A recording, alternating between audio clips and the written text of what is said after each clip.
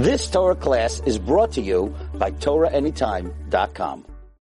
Rabotai, one of the things that you have to know in the inyan of Bitachon in Borei Olam is She'ashlich nafsho v'yimsor atzmo l'racham ha'gedolim.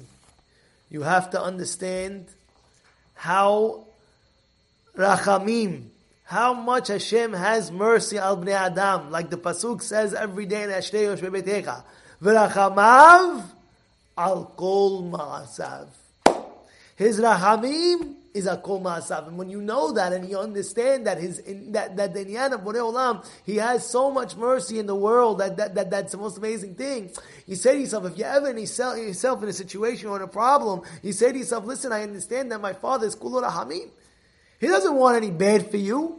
He wants only good for you. And if that's the case, think good, it'll be good. You ever hear that statement? Think good and it'll be good. You ever think about that? But how are you thinking good? You say to yourself, you know who my Father is? You know who my Father is? Avinu Shebashamayim. Yes, kul rachamim. I'll never forget. There was one time I was, I was in my classmates. We had like a we have a reunion with a few of the boys and this and that. So one guy tells me, by the way, you should just know, for the shul, you can ask so and so for a nedaba, for a donation, for the kolel, for the learning program. I said, who? This guy? He says, yeah, he's one of our classmates. Remember? I was like, of course I remember. But what happened? No, he made a lot of. Well, really? So he's my friend. All of a sudden, we're walking. I see him outside of one of the places over here. I say, his name's Jack. I say, Jack, I hear you did a Vegas. Tell me, what happened? What'd you do? So this is what he tells me. He tells me, you don't know? I was like, well, how am I supposed to know? I just heard this, that. He's telling me you're going to help the Kolel, you're going to help the learning program, you're going to help the Knees. Huh? He says, let me explain to you something. You never knew my father is very wealthy, and he put me in business. He says, your father's very wealthy. I remember your father.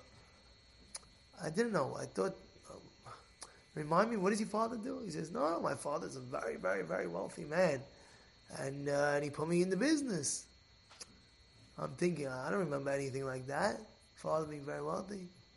And he says, my father, I'm talking about my father, Avinu Shebashamayim, Atati, Abba, Hashem.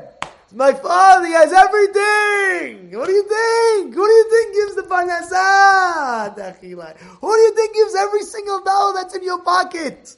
Every single dollar, every single penny, every single quarter, every single thing that you have came from him. You think now he's going to stop? He's going to give and give and give and give kul rachamim. And that's what the Navi happened. What happened was they saved the man. They saved the man in the midbar. They saved it in a jar, and they said like this. Listen what they said. We got to save this. So in case a person ever out there says to himself, what's going to be? I'm learning, I'm studying. What's going to be with the man? They got the man. What do you think? 40 years, how'd they have food? Hashem support the whole world. He cannot support you. Of course.